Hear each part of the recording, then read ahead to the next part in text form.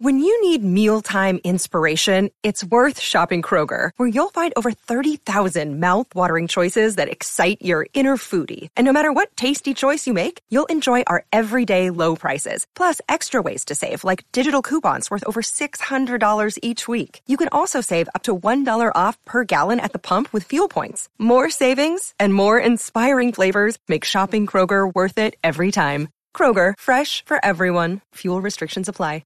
Another day is here, and you're ready for it. What to wear? Check. Breakfast, lunch, and dinner? Check. Planning for what's next and how to save for it? That's where Bank of America can help. For your financial to-dos, Bank of America has experts ready to help get you closer to your goals. Get started at one of our local financial centers or 24/7 in our mobile banking app. Find a location near you at bankofamerica.com/talktous. What would you like the power to do? Mobile banking requires downloading the app and is only available for select devices. Message and data rates may apply. Bank of America N.A., member FDIC.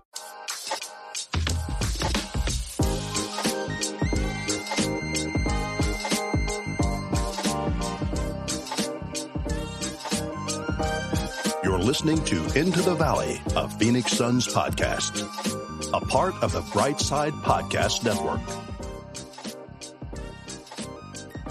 Welcome, everybody, into the Valley. I am Ethan Schutt, joined by Philip Russell. We are missing Ryan Schutt, who is off volunteering for a cause, or whatever nonsense that is. But we wish him all the best in his endeavors, but we're happy to be here. And we are happy to have you join us. Like the intro said, we are Into the Valley, a part of the Brightside Podcast Network, which will exist for approximately 2 more weeks. And then I'll have to change the intro audio. So I'm not really looking forward to that. Philip, how are you doing, buddy?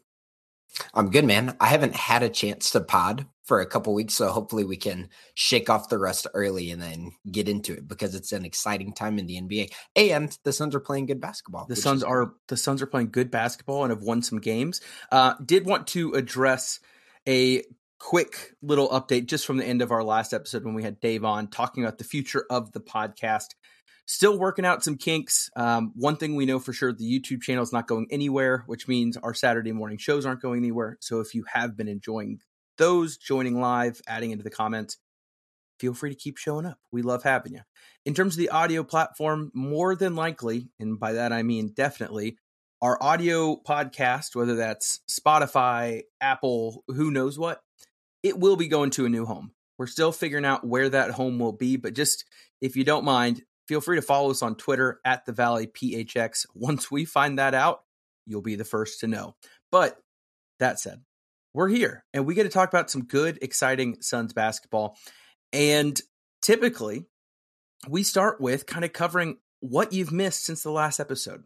Now, the last episode has been a couple weeks for a few reasons. Number one, travel schedules. Number two, I had to travel to Florida to tell my parents that I am going to be a father. And we've always joked about breaking the news on the podcast. And we know that no one within our actual social circle listens to this show.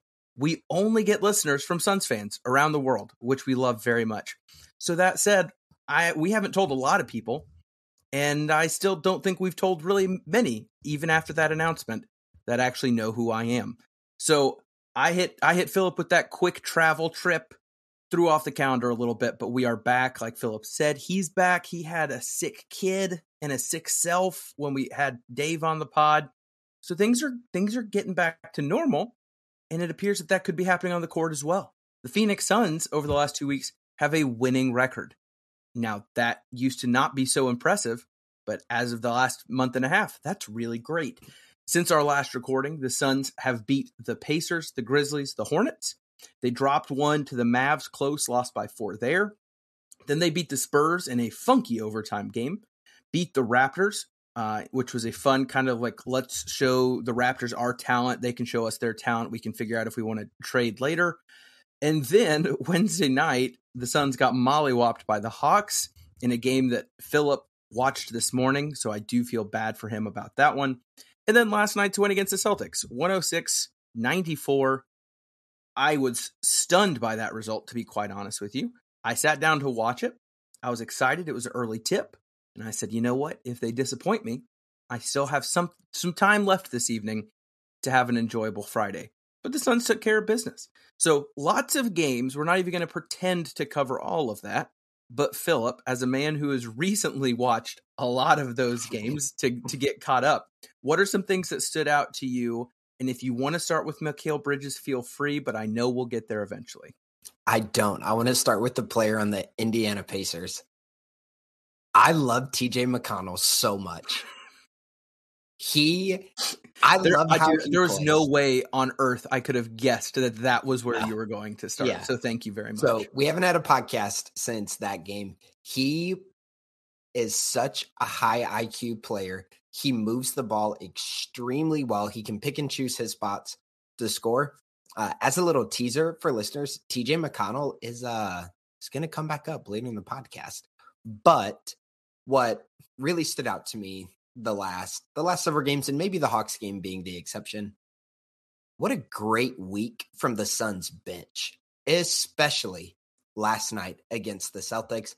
I thought the bench unit was phenomenal defensively, gave good effort, and then I just pulled up the Celtics game this morning, and I like the Celtics play-by-play guy. I like his accent a lot. So I watched their stream, and they said in the first run with the bench unit in the second quarter, they were basically like, surely the Celtics can just outscore this unit. And you would think they would be able to, but the bench unit was on fire yesterday. And I think there are a couple reasons for that we'll get to later on in the episode, but really proud of the bench, again, especially against the Celtics.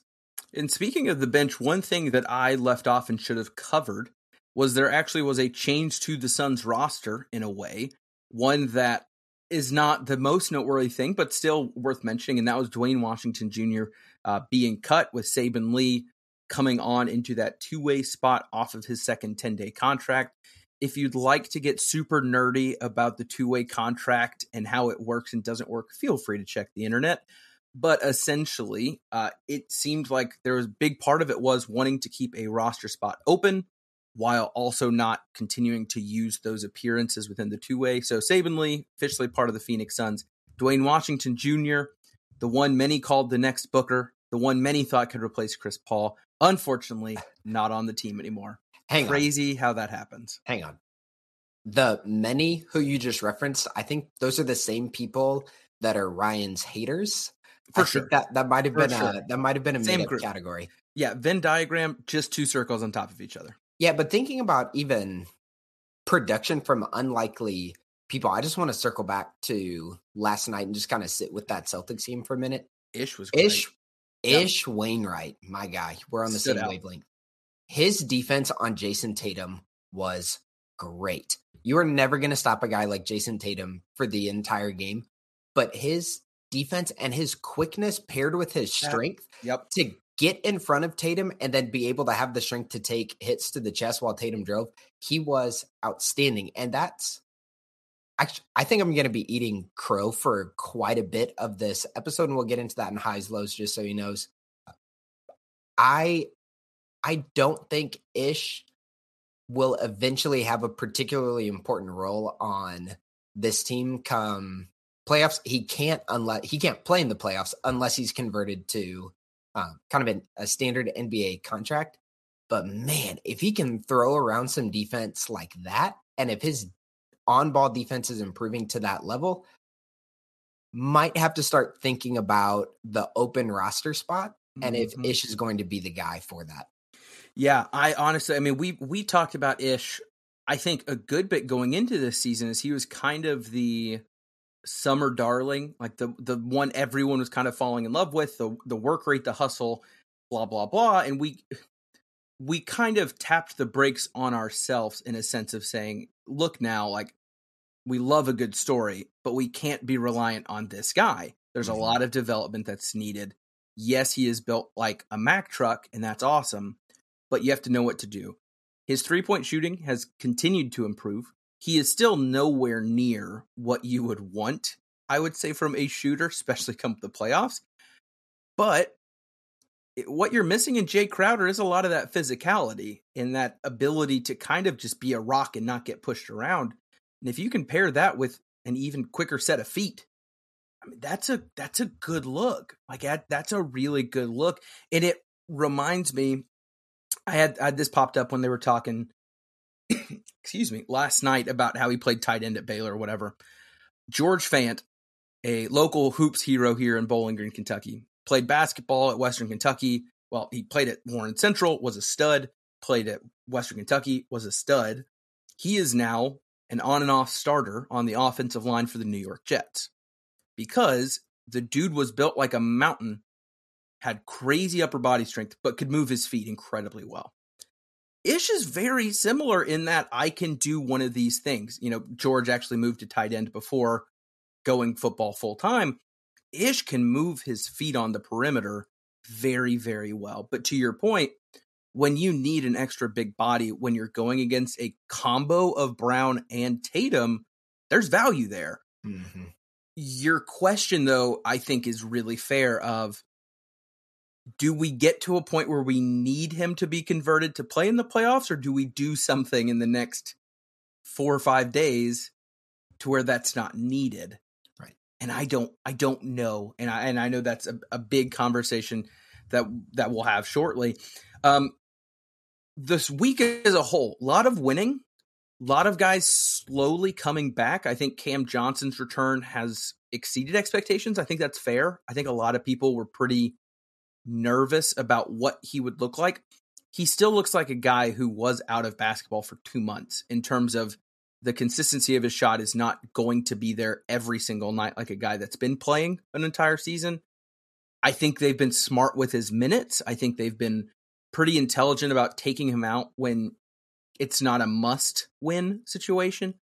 I think Chris Paul coming back is starting to look himself. His three-point shooting being, I think, career best for this season or close to it at this point. Like, he is trending up, which is great. As we talked about, okay, if these things decline, what has to increase? We said shooting was a big part of it.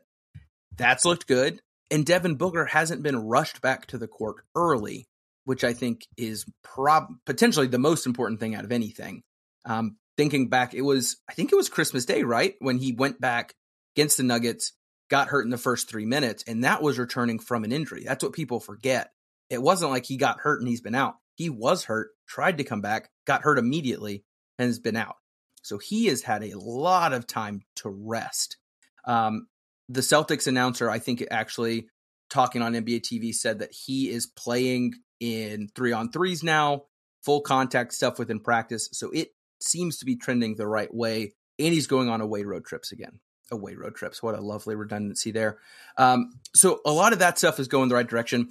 I do want to get your opinion on Mikal and what you saw from Mikal these last week and a half, 2 weeks, because I think he has been the jump off the screen standout player.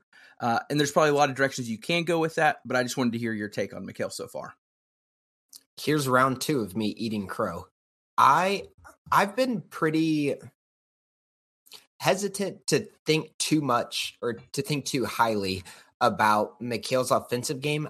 I think his mechanics limit him and have limited him in a very real sense over the course of his career. And we actually have a fan table article coming out on Brightside where I admit some of this. And I don't think, so this is before last night's game. Over the last 10, he has been averaging 23 points on 48, 39, 93 splits for that stretch. I don't think he can do that for an entire season.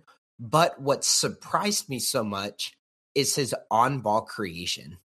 His on-ball creation, especially in the pick and roll or pick and pop with guys like DA, and then last night and the last couple of games we've seen it with Ish as well. When that happens, especially when he's attacking a traditional big, if the defense makes the decision that they're going to drop the big on a Mikal pick and roll with DA, he can get to one of his favorite spots, maybe his favorite spot on the court, those little elbow jumpers that he's so good at. And regardless of what I think about his mechanics, if he's in a position where he's ball handling well enough to initiate that pick and roll and defenses are going to drop, then that should continue to be an effective play for the rest of the season. Now, teams should eventually try to make Mikal handle the ball with a little bit more pressure on him and see if he can handle that. But for now, if he's playing traditional defenses, that should keep being a great set for the Suns. May I go on a weird soccer tangent for a second? Go for it. I'll keep it pretty short. So in soccer, I don't know if this is a phrase that like everyone has heard of, but there's a thing called half spaces. So if you think of a soccer field, and for my YouTube family, you can watch this, you've got your end lines here, and in the middle, you've kind of got this central lane from one goal to the other. In the basketball court, you can imagine kind of the lanes of the free throw area going all the way down. So you've got your wide side. You've got where a lot of guys will sit in the corner. A lot of wide actions, back screens will come from the corners. And then you have obviously all the congestion in the middle. There's a phrase in soccer called the half spaces. It is the two pretty narrow columns between the widest part of the field and the center of the field where everything happens. The width and the center are what you're taught as a defender to protect. You don't want someone to get wide and get around you. You don't want someone to get in the middle and either cut behind you, cut through you, wherever. And so some of the best, like messy level offensive creators can take advantage of the half spaces because it's where everyone is just a little bit behind. They don't want to overcommit because they're either leaving the width they're supposed to hold or they're leaving the central defense in front of the goal, the most important place you want to protect. Mikal, as I am watching him, reminds me of a striker or a forward attacking the half space. He is choosing not to use the width, and he's not always attacking the goal. He is getting that one or two steps inside the paint, right toward the elbow, which we've talked about. And that is where people are scared to commit. Bigs don't want to overstep there. Guards don't want to collapse in. Wings don't want to always come and either provide help side defense or overcommit off of their spot. And so there's just these two little narrow lanes where Mikal is just getting over and over and over. And I still agree with you, by the way. I think his shot is funky. I think when it's on, it's on. I'm curious to see what happens long-term there. But his kind of high hitched release works kind of well there. When he doesn't have to create that much space, he just needs to get a little bit of loft. And so he's attacking those spots. And it was just, I don't know, there's just a level of confidence. Like that was what stood out to me. It wasn't some ability that we had not seen before. Like people were talking about, look at him attack off the dribble. Like we've seen that. Like I know that's not the regular, but we've seen it. I don't think he showed us anything new other than the mentality of I'm going to go get mine when I know that that's what makes the most sense. And there have been plenty of games, I think, where Mikal being that primary instigator here probably would make sense, but he didn't have it. I'm not saying he didn't have it in him. He didn't show it. Mm-hmm. And whether that was because the team wasn't pushing that to happen or because he didn't want to take it away from a Booker, a Paul, a whatever. But that's needed. And I mean, you've played on sports teams. I've played on sports teams. I was never the guy on any team I was ever on. And there is a mentality of if you have an opportunity, I'll just go back to soccer, in front of the goal versus passing to the guy, your tendency is going to be to pass to the guy. And I feel like Mikal has probably had that in his mind for a while now. And this stretch without Book, I'm hoping maybe unlocks that part of his brain to say, you know what, this is within my range. Me taking that 12-footer has the same likelihood of Chris Paul taking his 5-footer or whatever. And I think, again, like I think I tweeted it out. I can't remember if it was from my account or the podcast account, but Mikal is trending towards a career high in points per game. Mm-hmm. In my opinion, that's very inflated because of the amount of players hurt, the injuries, the ball being in his hand more, and some people may not like that, but I think it's true.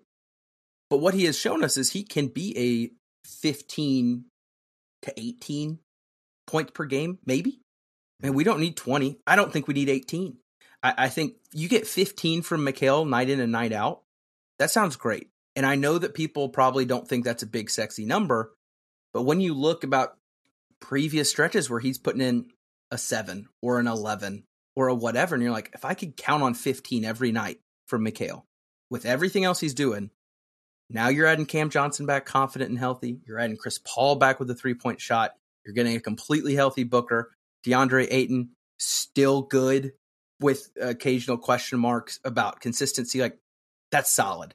So I think Mikal had a phenomenal week and a half. I think it's going to do him a world of good mentally. And I think even just in listening to the post-game press conferences, the team has been encouraging it, which is the best part. It's not one guy getting hot. It's the team pushing him to take advantage of it. Yeah, and I think you can do something similar to what we did with Torrey and Cam earlier this year, where when Cam Johnson was out, the Suns would run sets that wound up with the ball in Torrey Craig's hands. And you could just imagine in your mind the offense was going to look that much better when it was Cam Johnson in instead of Torrey Craig. So then when you bring that to Mikal handling the ball, the offense and especially the lane should be that much more open when Devin Booker is somewhere on the court as Mikal and DA or Mikal and Ish and Mikal Jock, Mikal Dario get into their action. It should just look that much better. And I think what we see with some of the best, not some of the best superstars in the game, and it's what makes Steph Curry so good, is that superstars can create opportunities for others just by being on the court. So when Booker gets back, Mikal then has an opportunity to potentially do even more just by nature of Booker being somewhere out there. Well, I had a quick question, and then we can move on to highs, lows, and all that good stuff. One of the questions we had to answer this week in our Brightside piece was, how do we rank Torrey Craig? Article hasn't come out yet. I know how I ranked him. What did you say about Torrey as a guy who I think could either be moved, his role might diminish? Not really sure what he looks like fitting in. Hopefully he goes back to the role he had on the second unit, but you never know. Where did you rank Torrey Craig this year in terms of kind of what was expected for him? I went back to a classic Arizona sports moment. The first thing that popped into my mind when I saw that question was, they are who we thought they were. Torrey is exactly who we thought he was going to be. He's high energy. He's solid defensively. He knocks down threes at a good clip this year. And he rebounds exceptionally well at times. And it's in the piece I mentioned, I soured a little bit on Torrey Craig when he was having to fill that Cam Johnson role, but that's not fair. That's not the role that he's supposed to play on this team. He's supposed to be the energy guy off the bench who you look at when he's in the game and you're like, man, this is relentless. We go from a great offensive player and a sound defensive player in Cam Johnson to Torrey Craig, who we have to worry about every time a shot goes up, wherever he winds up being on the court. When you put too much on Torrey Craig, when there's too much on his plate, he's not it. He's just not that kind of player. But when he's the energy off the bench, that's when he's filling the role that I think the Suns need him to fill this year. Yeah. His playoff minutes will always stick out to me as, oh my goodness, that man jumped and grabbed a rebound over insert giant. Like, he was so good in that role. And yeah, I gave him a B+ because I thought he's done everything we knew he would do. He's incredibly consistent on the energy, on the defense, on the everything. But he's having the best year of his life from three. And that has really helped because if he had his career average 3-point season while trying to fill the Cam Johnson role, I think the wheels would have fallen off a lot quicker than they did. But let's go ahead and move on to our highs, lows, and just so you know, it's going to be, we'll kind of go quicker on this one here. What was your high for the week, my guy? I've been so impressed with Dario Saric. He has been great the last few games. I'm still convinced that come playoff time, the only role for him in the playoffs is small ball 5. But he has done a really good job playing alongside Jock and DA.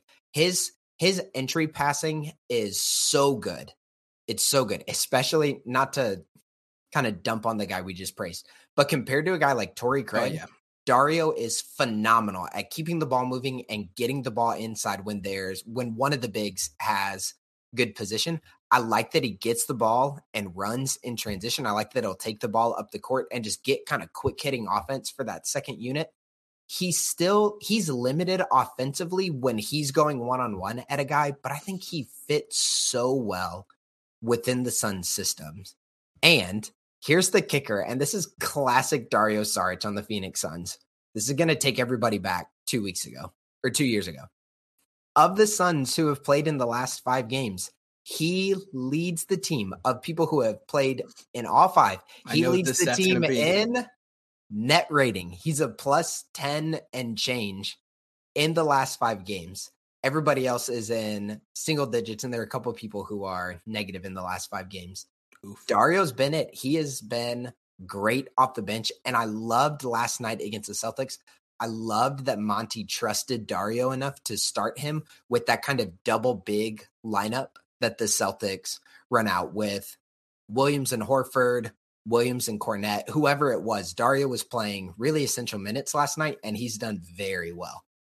This is the 3rd edition of Philip Eats Crow on the podcast. I had Dario and Mikhail as my 2 highs. I thought Mikhail was the obvious pick, but I thought Dario, not to sound jaded about what's going to happen, but like he's either making himself be in a good spot for the Suns or in a great spot for someone else. Yeah. And that was how I felt about a handful of players these last 2 weeks. There's a lot of guys who decided to play really well right before their value is being measured. But Dario just looks himself. And I think that's what makes me happy too. Like, confident shooting the ball, 3-point shooting is there. You're right. He's never going to, he's never going to one-on-one a guy offensively. Like, he needs to get the ball down low in a good spot for him to triple pump fake and then probably draw a foul. But his ability when getting the ball on the perimeter to make that entry pass or know where the ball needs to go is a skill set that Torrey does not excel at, nor do the other bigs, to be quite honest with you. So it's nice to see that be able to be inserted. And something that I've had to shift my thinking on with the Suns this year is the Suns have needed guys to fill different roles than they will in the playoffs and excel in those different roles because there have been so many guys out with injury. Mm-hmm. So it's like, is Torrey Craig going to play the 4 in the playoffs? Boy, I hope not. But he's done a really good job and have helped the Suns kind of weather the storm of injuries, especially over the past 2 weeks. Yeah. I mean, I was talking to a buddy of mine last night.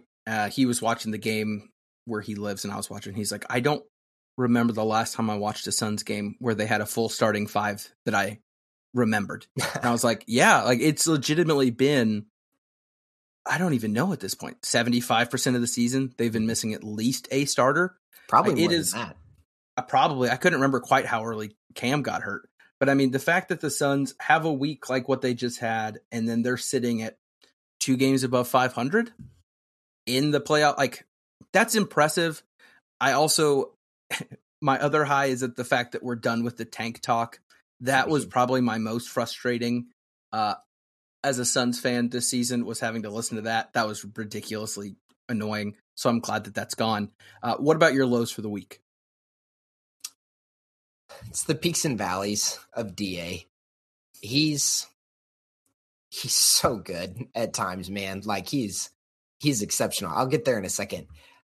I think what frustrates people so much is he doesn't lack physicality all the time. And I think if he was exclusively a finesse player, his inconsistency wouldn't be as frustrating. But because his peaks are so good, the moments where he's not asserting himself, he's not dunking the ball, are so frustrating. Take last night, an example of a peak. I thought DA played a really good game last night. With 2.5 minutes left in the third, he set a hard screen, rolled, and he dunked all over Grant Williams. All over, and won. There are moments as well where as he spins, he doesn't fade away, but he'll spin while putting his shoulder just right into the chest of his defender, and then his hook shot is so much easier. But again, then there are moments where he's fading on everything. He's trying to finesse a layup, a finger roll when he's wide open. So it's those peaks and valleys of his physicality that it's just like, dude, if you could stay consistent with physical play, he would be, during certain games especially, a dominant force for the Suns. Yeah, it was one thing that kind of popped out because he was on my list in terms of the inconsistencies.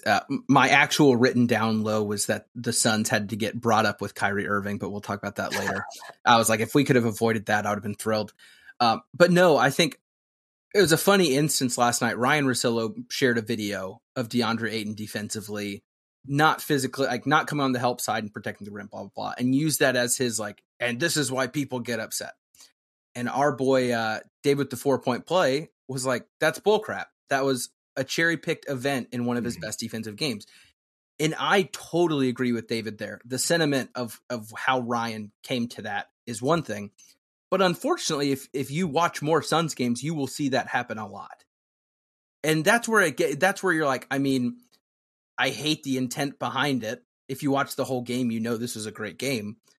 But yeah, DA just does some stuff. And I mean, even to your point, he had that massive dunk. And then I think it was early fourth, he caught a ball about 3 inches from the hoop and just tried to like roll it in and missed. And like, I get more frustrated about that than almost anything as a 5'7" man of like, you're already up there. Yeah. Just put it in. Like, the whole way through. Like, I don't get it. It just doesn't click how that's not programmed when you see some guys out in the league who are 6'4" who are convinced that they can throw everything down. I mean, we watched Saben Lee slam one down with more ferocity at times. I'm just like, if you can get there, and I think this is where the frustration comes, unless we want to go like the psychology route, I don't think there's much that a coach can do to improve technique, skill, ability to flip some magic switch. And so when it's there, it's incredible. Mm-hmm. And everyone in the league would trade for that. I mean, every team would trade for DeAndre Ayton at his peak. I think every team would trade for him at his almost consistent. But you watch those lows, and then that's just enough to be like, is that what we get all the time? Is that going to happen in the playoffs? And it can be frustrating. I agree with you for sure. The inconsistency there, it's been rough. But you know what? I mean, other players have been inconsistent too. It's not just him. A lot of players have been inconsistent this season, whether that's with their health, whether that's with Chris Paul forgetting how to shoot a basketball. Mikal went through some crazy cold stretches. DA, unfortunately, has been through a rough stretch in the last 3.5 weeks with, I think, 6 of his worst shooting percentages in his career happening within the last 3 weeks.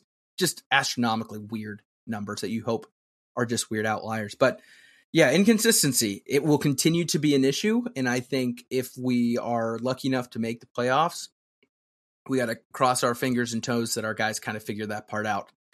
Do you have anything interesting on the Just So You Know for this week? My Just So You Know kind of transitions into our next segment, and that's the Suns making trades this deadline. It's going to be tricky. Let's go ahead and hop in there. I have, and I'm guessing you've got some too. Mm-hmm. I've scoured the internet from what I would say are reliable sources, whether that's actual journalists or people that do, quote, no hoops. And I have done my best to find anytime the Suns have been tied to a trade proposal, more in like not like a rumor mill, but these teams seem interested. How about this trade? So I wanted to let you start for whatever you had prepped. Do you have anything that you kind of wanted to cover in terms of either players you're interested in, trades you think might happen? Because after that, I kind of just want to hit you with some trades and get your thoughts on them. I had one that I think might work well for both teams, and that is Jay Crowder for Richaun Holmes straight up. I think it helps the Kings. I've not seen that anywhere, and I love it because I love Richaun Holmes. And I think they're good enough for Jay to go there. Mm-hmm. He can fit within a high-octane offense, running to corners, shooting threes. He helps them defensively, and the salaries match well. So that was one that I was thinking maybe that could work, but I also don't know, like with Jay's agency that he's been exerting all year long, he seems like he wants to be in the East, just where he's even positioned himself. It's been in Georgia. East and contenders seem to be the common thread for Jay Crowder. It seems like a guy who's finally tired of losing 2 NBA finals, 3 NBA finals, whatever it is at this point. Seems like the guy is ready to actually win one of those, but I don't know. So my spicy one, and then I have a couple from the internet that I'll work in when you give yours, this is where TJ McConnell comes back. I don't know what's wrong with Cam Payne, but Indiana's trash, and maybe they'll take an injured player. Cam Payne and Josh Okogie to the Pacers for TJ McConnell. Share up the second unit, get a real, like a veritable point guard with the second unit, and then let's roll from there. That probably is more impactful for the end of the regular season than the playoffs, but the Suns are getting nothing from Cam Payne right now. And I think against the Hawks. You said Josh Okogie in Cam Payne? Josh Okogie and Cam Payne for TJ McConnell. That's just salary matching. I think the Suns need a point guard. I think there are times when the offense will still stagnate and they need something else. And what they need is a point guard with that second unit when CP sits. I agree completely on the idea, not as much the who you've fallen in love with. But no, this is where I'm going. The playoffs last year, Tyus Jones was the guy that I watched in the playoffs. And I was like, oh, that dude's a point guard. Like, yes, he is typically a bench guy who comes off the bench. He got moved into starter minutes and played phenomenally because, get this, he's an actual point guard. And that is where I just looked at the Suns team last year and I said, we don't have that after Chris Paul. Every other person that comes in to, quote, play point guard is not a real point guard in whatever. Like, if you're just kind of building your point guard, every one of our guys has something where you'd be like, oh, yeah, that wouldn't work. And so I definitely agree with you on that one. Let me hit you with a couple of the first ones that I found here. So this one actually came from a Sports Illustrated article. Here is a trade. We have the Miami Heat receiving Jay Crowder, the Phoenix Suns receiving Josh Richardson and Max Strus, and then the Spurs receiving Nikola Jovic, Duncan Robinson, and a first-round pick from the Suns' top 5 protected. So for the Suns specifically, you're trading Jay Crowder and a first-round pick, top 5 protected, for Josh Richardson and Max Strus. Initial thoughts. And if it's garbage, we just say move on and we go to the next one. I'm going to keep it a buck. I don't know a lot about Josh Richardson. Not playing well at all. But I do know Max Strus is a bucket. He is a bucket. That's what the Suns want. Shout out Dave King with the interview with James Jones. Wanting shooting. I don't love it because I think the shooting needs to be paired with size. I don't think another smaller guard is necessarily what the Suns should be looking for. So not terrible. I wouldn't be mad about it. And then at least, Max Strus is actually going to, play basketball games. And that's an upgrade from Jay Crowder. I have to see. Let's see how quickly I can use the internet here.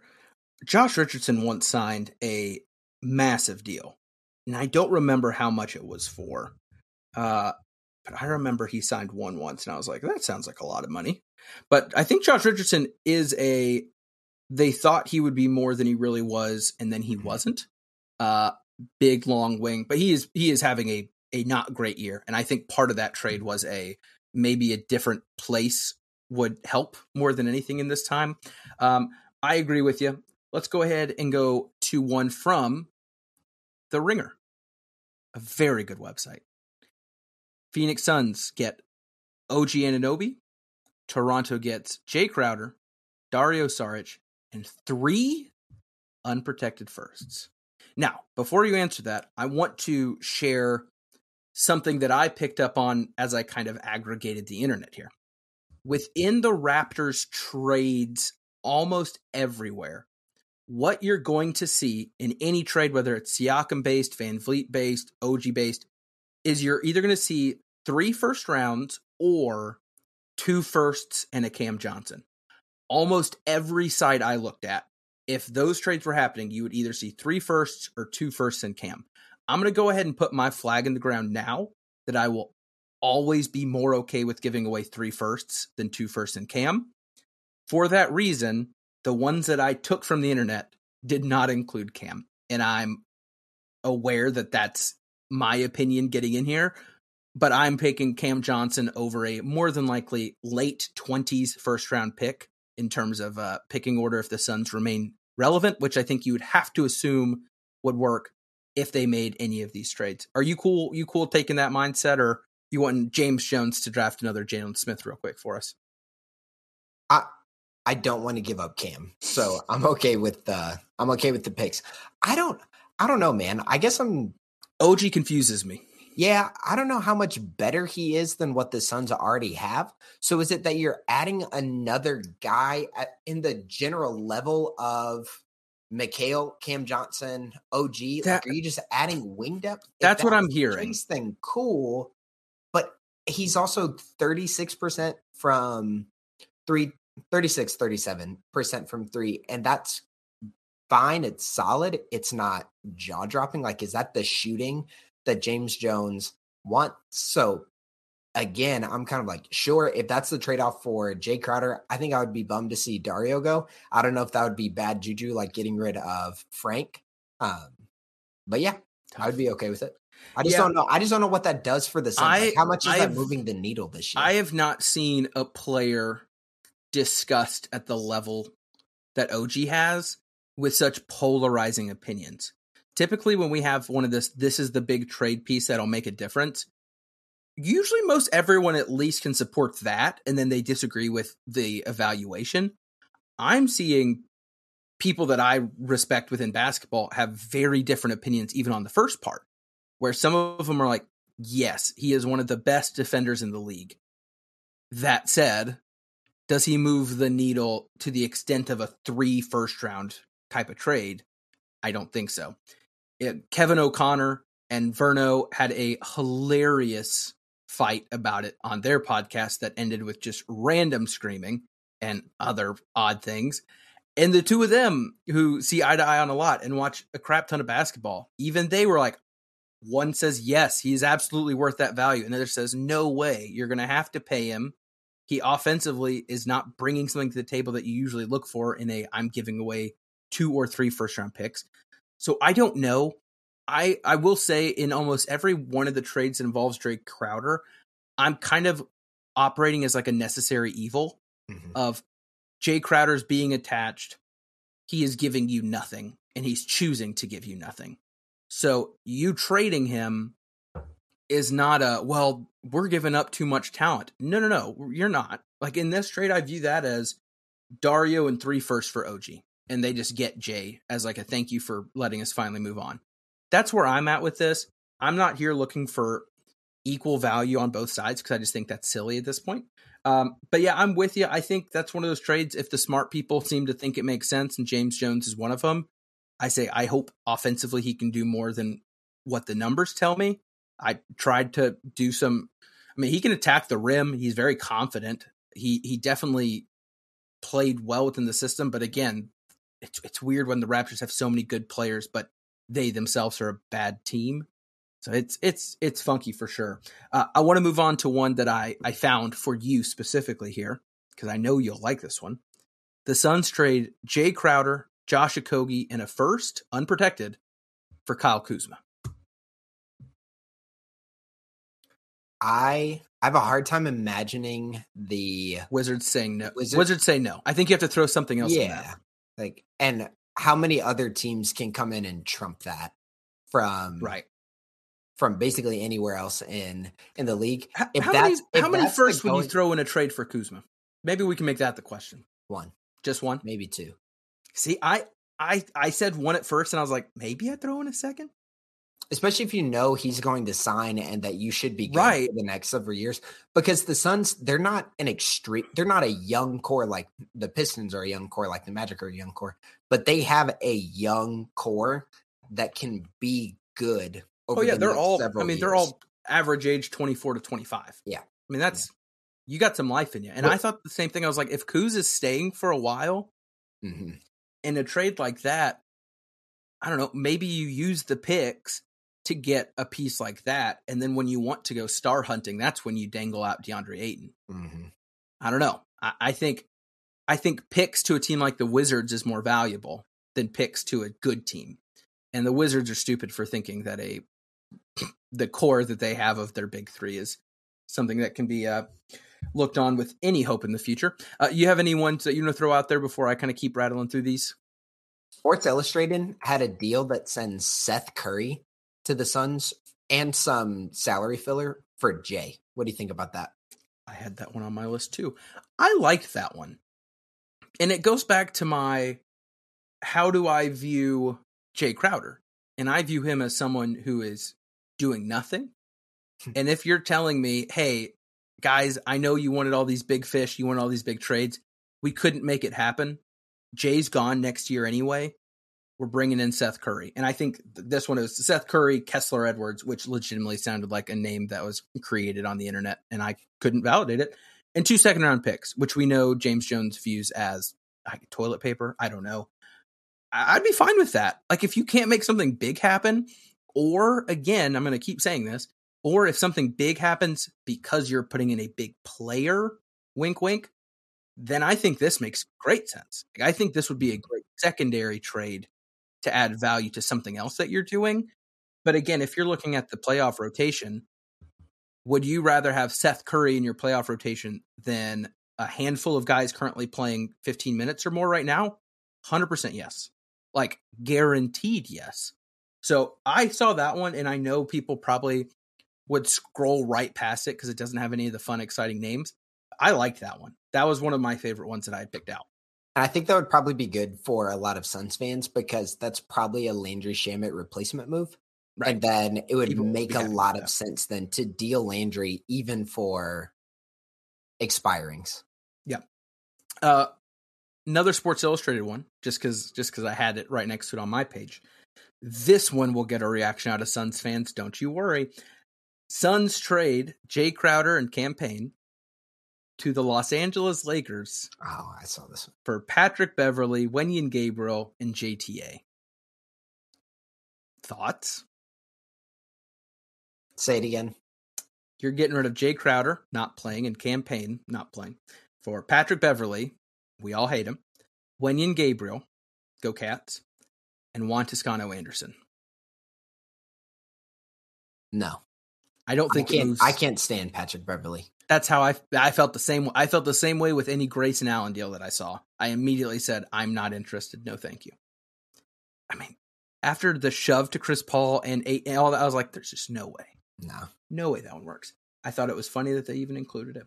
Got any more for me? Because I'm still ready to roll here. Michael Pena on The Ringer said that the Suns should go after Caruso.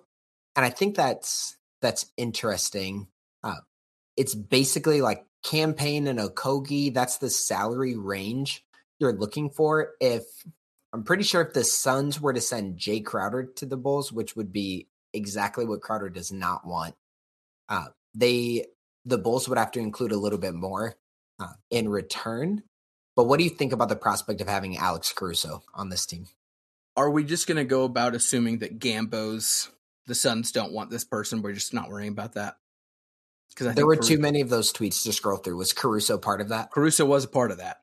But that the Suns don't want him or aren't pursuing a trade for him? I think it was aren't pursuing a trade for him. Okay. Let me double check. He went on a spree last night. He was on fire. He legitimately, let's pull up also props. This is going to sound mean. Props to at Inside the Sun and all the other people that care enough to listen to Gambo's show so that they can tweet this. Especially when half of the Suns' Twitter is apparently blocked by Gambo. That makes it even funnier. Here are the Gambo bombs. Gambombs? I don't know. We'll figure it out. Things from Gambo in the last 24 hours. The Bucks are not the only team that has been asked or who has asked and been granted to speak to Jay Crowder. Because I know that got steam and people talked about it on ESPN. He's not the only team. Where was the old Gambo? The Suns will not be making a deal for OG Anunoby, he said. He said the Suns will not be making a deal for John Collins. The Suns will not be making a deal for Alex Caruso or Kobe White. And the Suns will not trade Jay Crowder to the Bucks for Ibaka, Hill, Nwora, and second-round picks, which was a rumor. So those were the names that he threw out as a definitive not going to happen. And I'm going to be real. We love Suns Twitter in general. Love joking about the Gambos. If you look through his success rate, it is pretty high to the point where I feel like you got to have someone. That said, if we go about a world where it doesn't matter what he says, I think Caruso would be phenomenal with the Suns. I don't know exactly what you'd have to give up. I know you said it would have to be a little bit more salary wise, but like defensively, he's going to be great. Offensively, he showed in big moments playing alongside stars that he can absolutely get his, which is quite impressive, and can confidently shoot. I think he would have made a lot of sense. I don't know what you'd have to give up, to be honest. Because didn't they actually paid him, right? Because the Lakers chose not to match for him when he left. Making $9 million. Okay, I mean, so that's about Crowder money, right? Crowder's at right around 10. He signed 3 for $30. Yeah, okay. Yeah, but it's a little bit more than 10 right now. So the percentages get close if the Suns would need to include like a minimum deal along with Caruso for Crowder straight up. It's like right on the line of that. No, I don't mind that one. Let's see. Let's go ahead and hit one other that Gambo said no to, since we're on that theme. One that I saw was Jay Crowder, Dario Saric, and a first for John Collins. So Crowder, Saric, and a first for John Collins. Sure. John Collins has been traded 82 different times. Yep. Over the last several seasons, hypothetically, that is. And yeah, a rim runner who can back up DA and even do a small ball 5 in the playoffs, I'm down. Yep. Basically, I'm down with most trades that just get rid of Jay Crowder and bring in someone who's even marginally competent. Yeah. I want to do a quick shout out to Gerald with PHNX, by the way. He did a lot of work writing 2 thick articles about potential trades that he thought might make sense and also financially worked out. So I want to give some love there as he was a helper in me kind of finding some of these. I want to break up our last conversation into 3 categories that I have. Number 1, the Raptors. We touched on it with the Ringers OG Anunoby trade. The Suns have been linked in some way to Fred VanVleet, Pascal Siakam, and OG Anunoby, with Gary Trent's name being sprinkled in.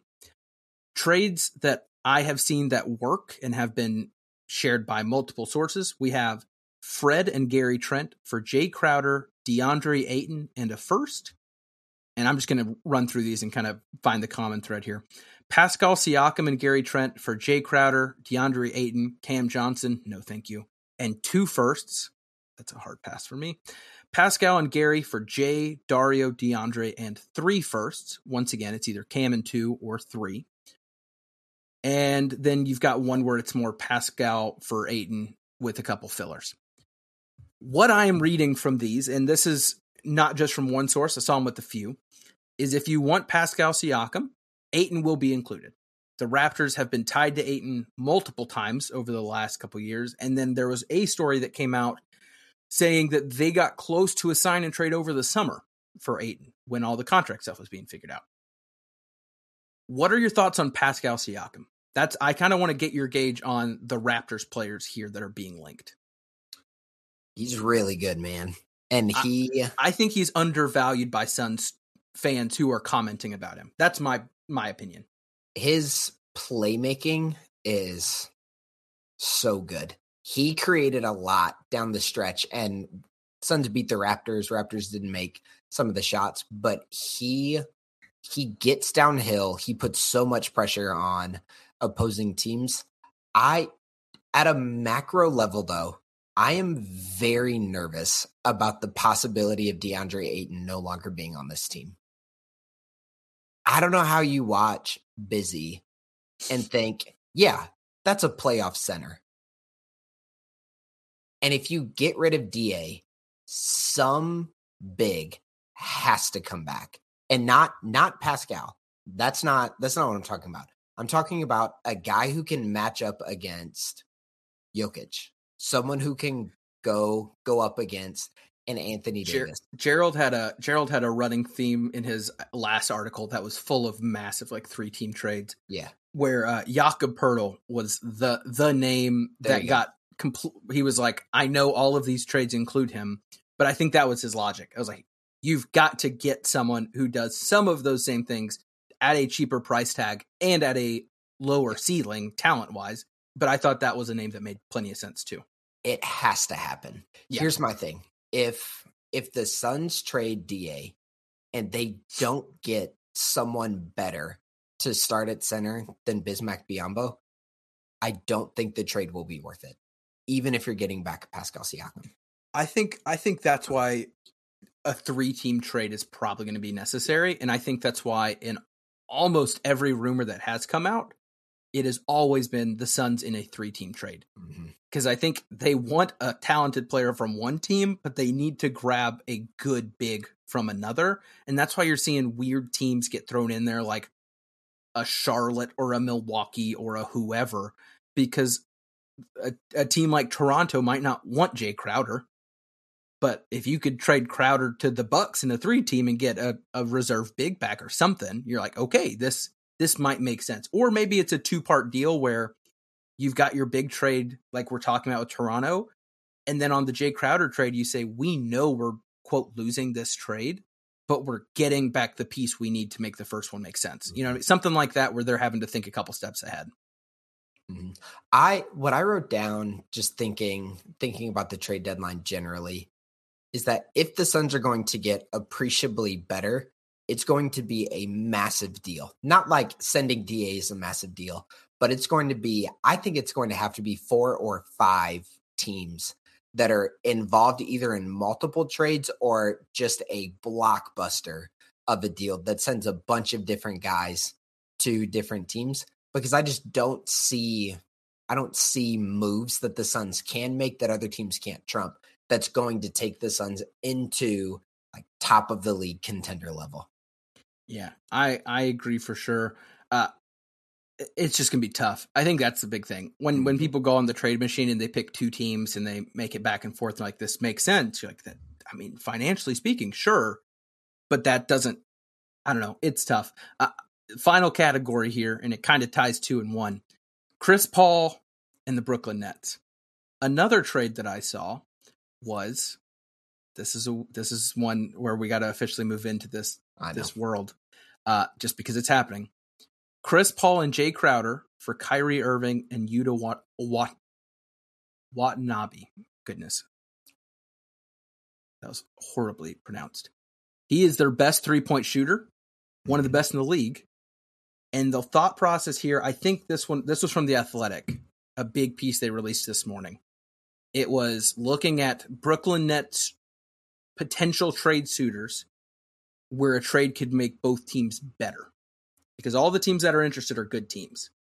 And so the thought process was, if you take the current Nets, you have Chris Paul run the offense, get the ball out of Ben Simmons' hands, essentially, and create as he kind of goes off into the sunset. You have a backup / Ben Simmons to take over once that happens, and you add Jay Crowder to that team. The Nets should still be very good with KD coming back. And then for the Suns, you are going to Kyrie Irving, which talent-wise, you know, we'll try to keep it talent-wise here. And then you're adding a very good shooter to replace Jay Crowder's empty body. That deal was put in there. And this was the opening line of the last paragraph, which I'm glad he included. The central issue, as always, is how the Suns feel about Irving. Yep. And then he goes on again to talk about also how he feels about re-signing Irving, because that would have to be a part of any of these trades. Whatever team trades for him is doing it with the intention of bringing him back. It is hard for me to think that the Suns would bring him in to the fold anywhere. I don't know. People are starting to be like, well, Kyrie played with James Jones and James Jones knows him better than whatever. And then on the other side of it, you're like, the Suns' new owner was raised in a Jewish household. And you're like, sure, you can make any narrative about any front office member and how Kyrie either could love them or anti-Semitically hate them, right? Like, Kyrie's Kyrie. If you want to pretend to know how he's going to react to anything, that you're fooling yourself. I think that's what we all need to be aware of at this point. My personal stance is I do not want him anywhere near my team. I assume that is also how you feel, and I know it's how Ryan feels. Yes, it's what I texted you guys the other day. I don't want the Suns to go from a racist, misogynist owner to an anti-Semitic star player within days of each other. I almost tweeted it from the podcast account, and I was like, I don't know if Philip would want me sharing that one. But now that you've shared it out loud, I'm happy with it. You sent that, and I was like, that's literally exactly how I feel. Yeah. We have complained for so long about being led by this awful human, and now we're like, all right, let's go buy the jersey of this other person who I believe to be a pretty crummy person. And here's the deal. Kyrie's so annoying. Yep. Like even if you which you shouldn't, but if you take away what's happened, like the actual substance of what's happened recently, it's always something with Kyrie Irving. Always. And those kinds of people are exhausting. Like at some point, just show up, do your job, and stop being so dramatic with everything. I don't understand him. Like he had a wonderful situation in Cleveland and demanded out. He had an exceptional young core playing with him, and in that series against the Bucks, he phoned it in. He tanked. He was awful in Boston his last year there. And then the Nets finally start playing really well. They are unquestionably a contender in the league. When everything was going right, and like 3 days ago, I would have said this: the Nets have a significantly better chance to win the NBA title than the Phoenix Suns. And then he goes, "Get me out of here." Nuclear. Yep. It's always something. And with a team like the Suns that we've noted, and it's one of the things we love about this team, where generally speaking, the vibes are really good with dudes like Cam and Mikal and even Cam Payne, and the energy on the bench is always really good. And you have a great man leading the team in Monty Williams. Like Kyrie Irving is the exact wrong kind of player to bring into the Phoenix Suns. And if you're thinking like, oh, if we bring him into this culture, it's going to change him. It's like, nah, people say that about significant others all the time. And how does that work out? Like, you're not changing this.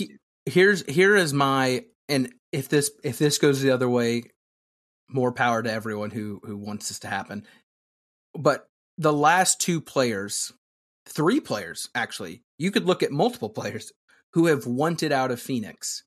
How were they handled? And we'll just stick to the most recent. We don't have to go back to Eric Bledsoe days or even Seth Curry after his initial trade. How was Jay Crowder handled this year?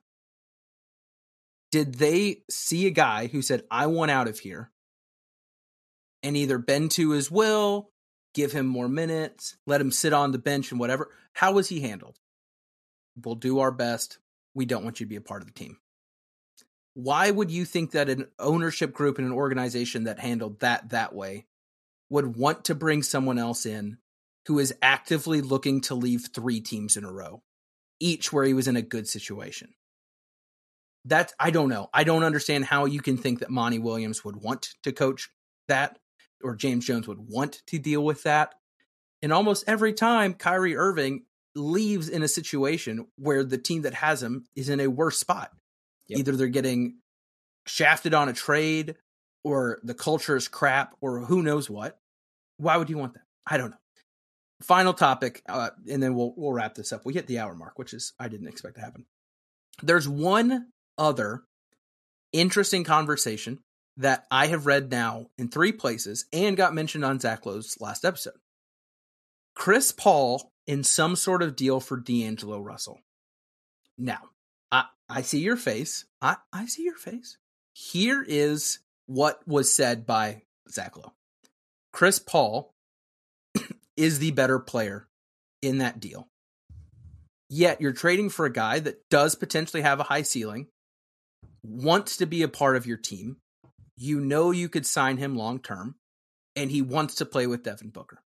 D'Angelo Russell also has had the best stretch of the season in the last 2.5 weeks and has legitimately looked very, very, very good.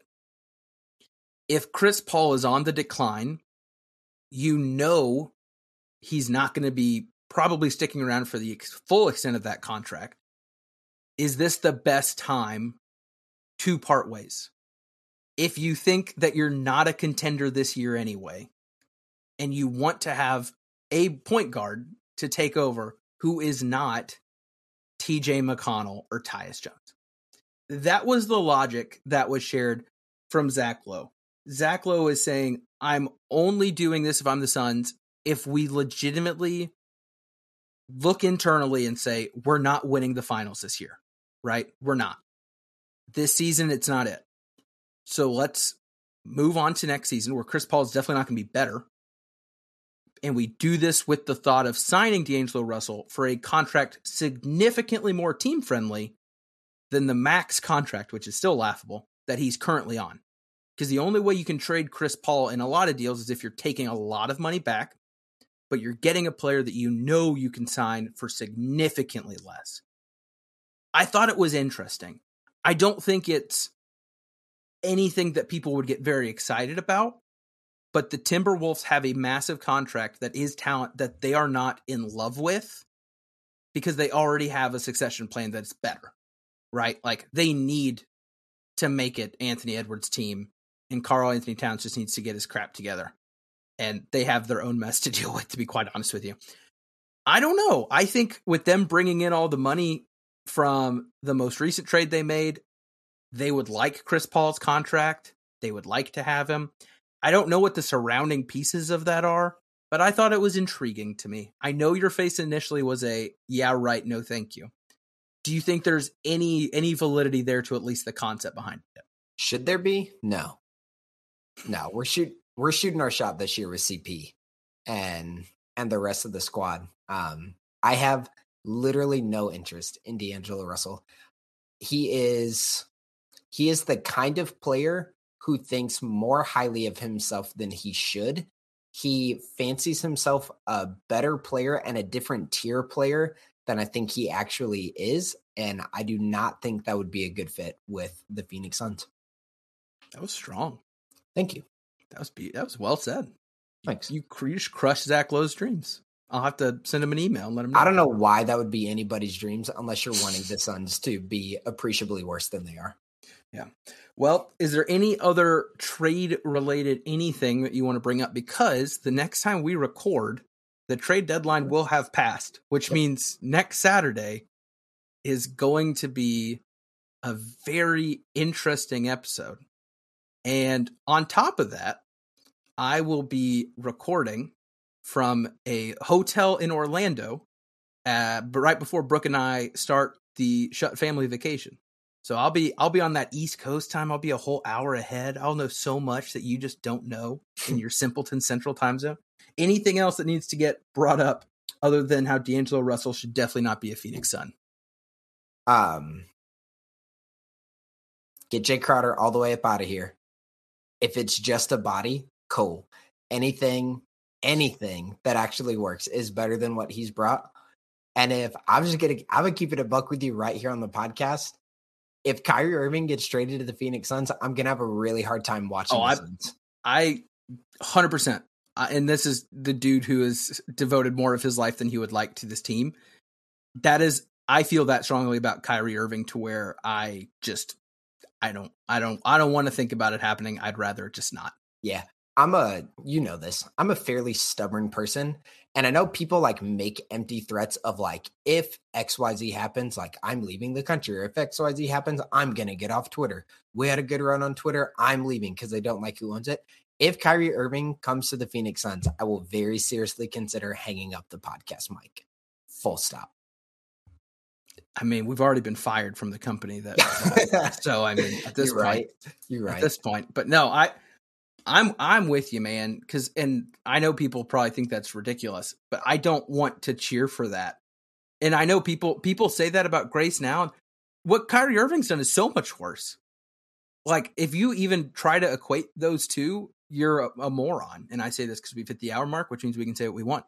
Like, Grayson Allen has made dumb, childish on-court decisions. Yep. Kyrie Irving has made dumb, childish off-court decisions that deal with actual people's lives. I don't want any part of that. I don't know. I've and this is where you try not to put your thoughts on others. I've been frustrated with how many Suns people on Twitter are like, I would love Kyrie Irving. He's misunderstood. He just needs a new. No, you give that one up after the Celtics stint. If you want to say that after his days in Cleveland, you're like, maybe. he thinks the earth is flat. That's kind of weird. But we've moved well past that. Like if your memes of him are related to the flat earth, go on the internet and do some reading. I don't want that guy on my team. I would be shocked if the Suns wanted that guy on their team. That's my 2 cents. I guess this is where we figure out if the Suns are the type of culture and team that we think they are, or if they really, really want that ring. So, oh boy, what a bummer way to end that one. Next episode is going to be interesting. We will, at the very least, regardless of what happens at the trade deadline, we'll be back next Saturday. That's it's the just plan. a question of if we'll be here after that. We got to figure out. There could be a chance that we might want to, depending on our schedules, see if we want to record closer, like right after, because that's the nice thing about the deadline. Free agency opens, you're like, it could last a couple weeks. Deadline day. True. We know what we're going to talk about. And once again, we've been fired by the company. So if we want to have a fun little random episode, we can, because we're our own boss now. Kind of. We'll see. Well, Ryan's not here. I miss Ryan. I feel like he would have had plenty of interesting things to say about Kyrie. So maybe it's for the best. Who knows? For those that are watching on YouTube, still appreciate the heck out of you. Thank you for joining. Thank you for watching and listening to us rant. Philip, anything else before we bring this baby to a close? Go Sun. For Philip, I am Ethan Shutt. This is Into the Valley, Phoenix Suns podcast. We out.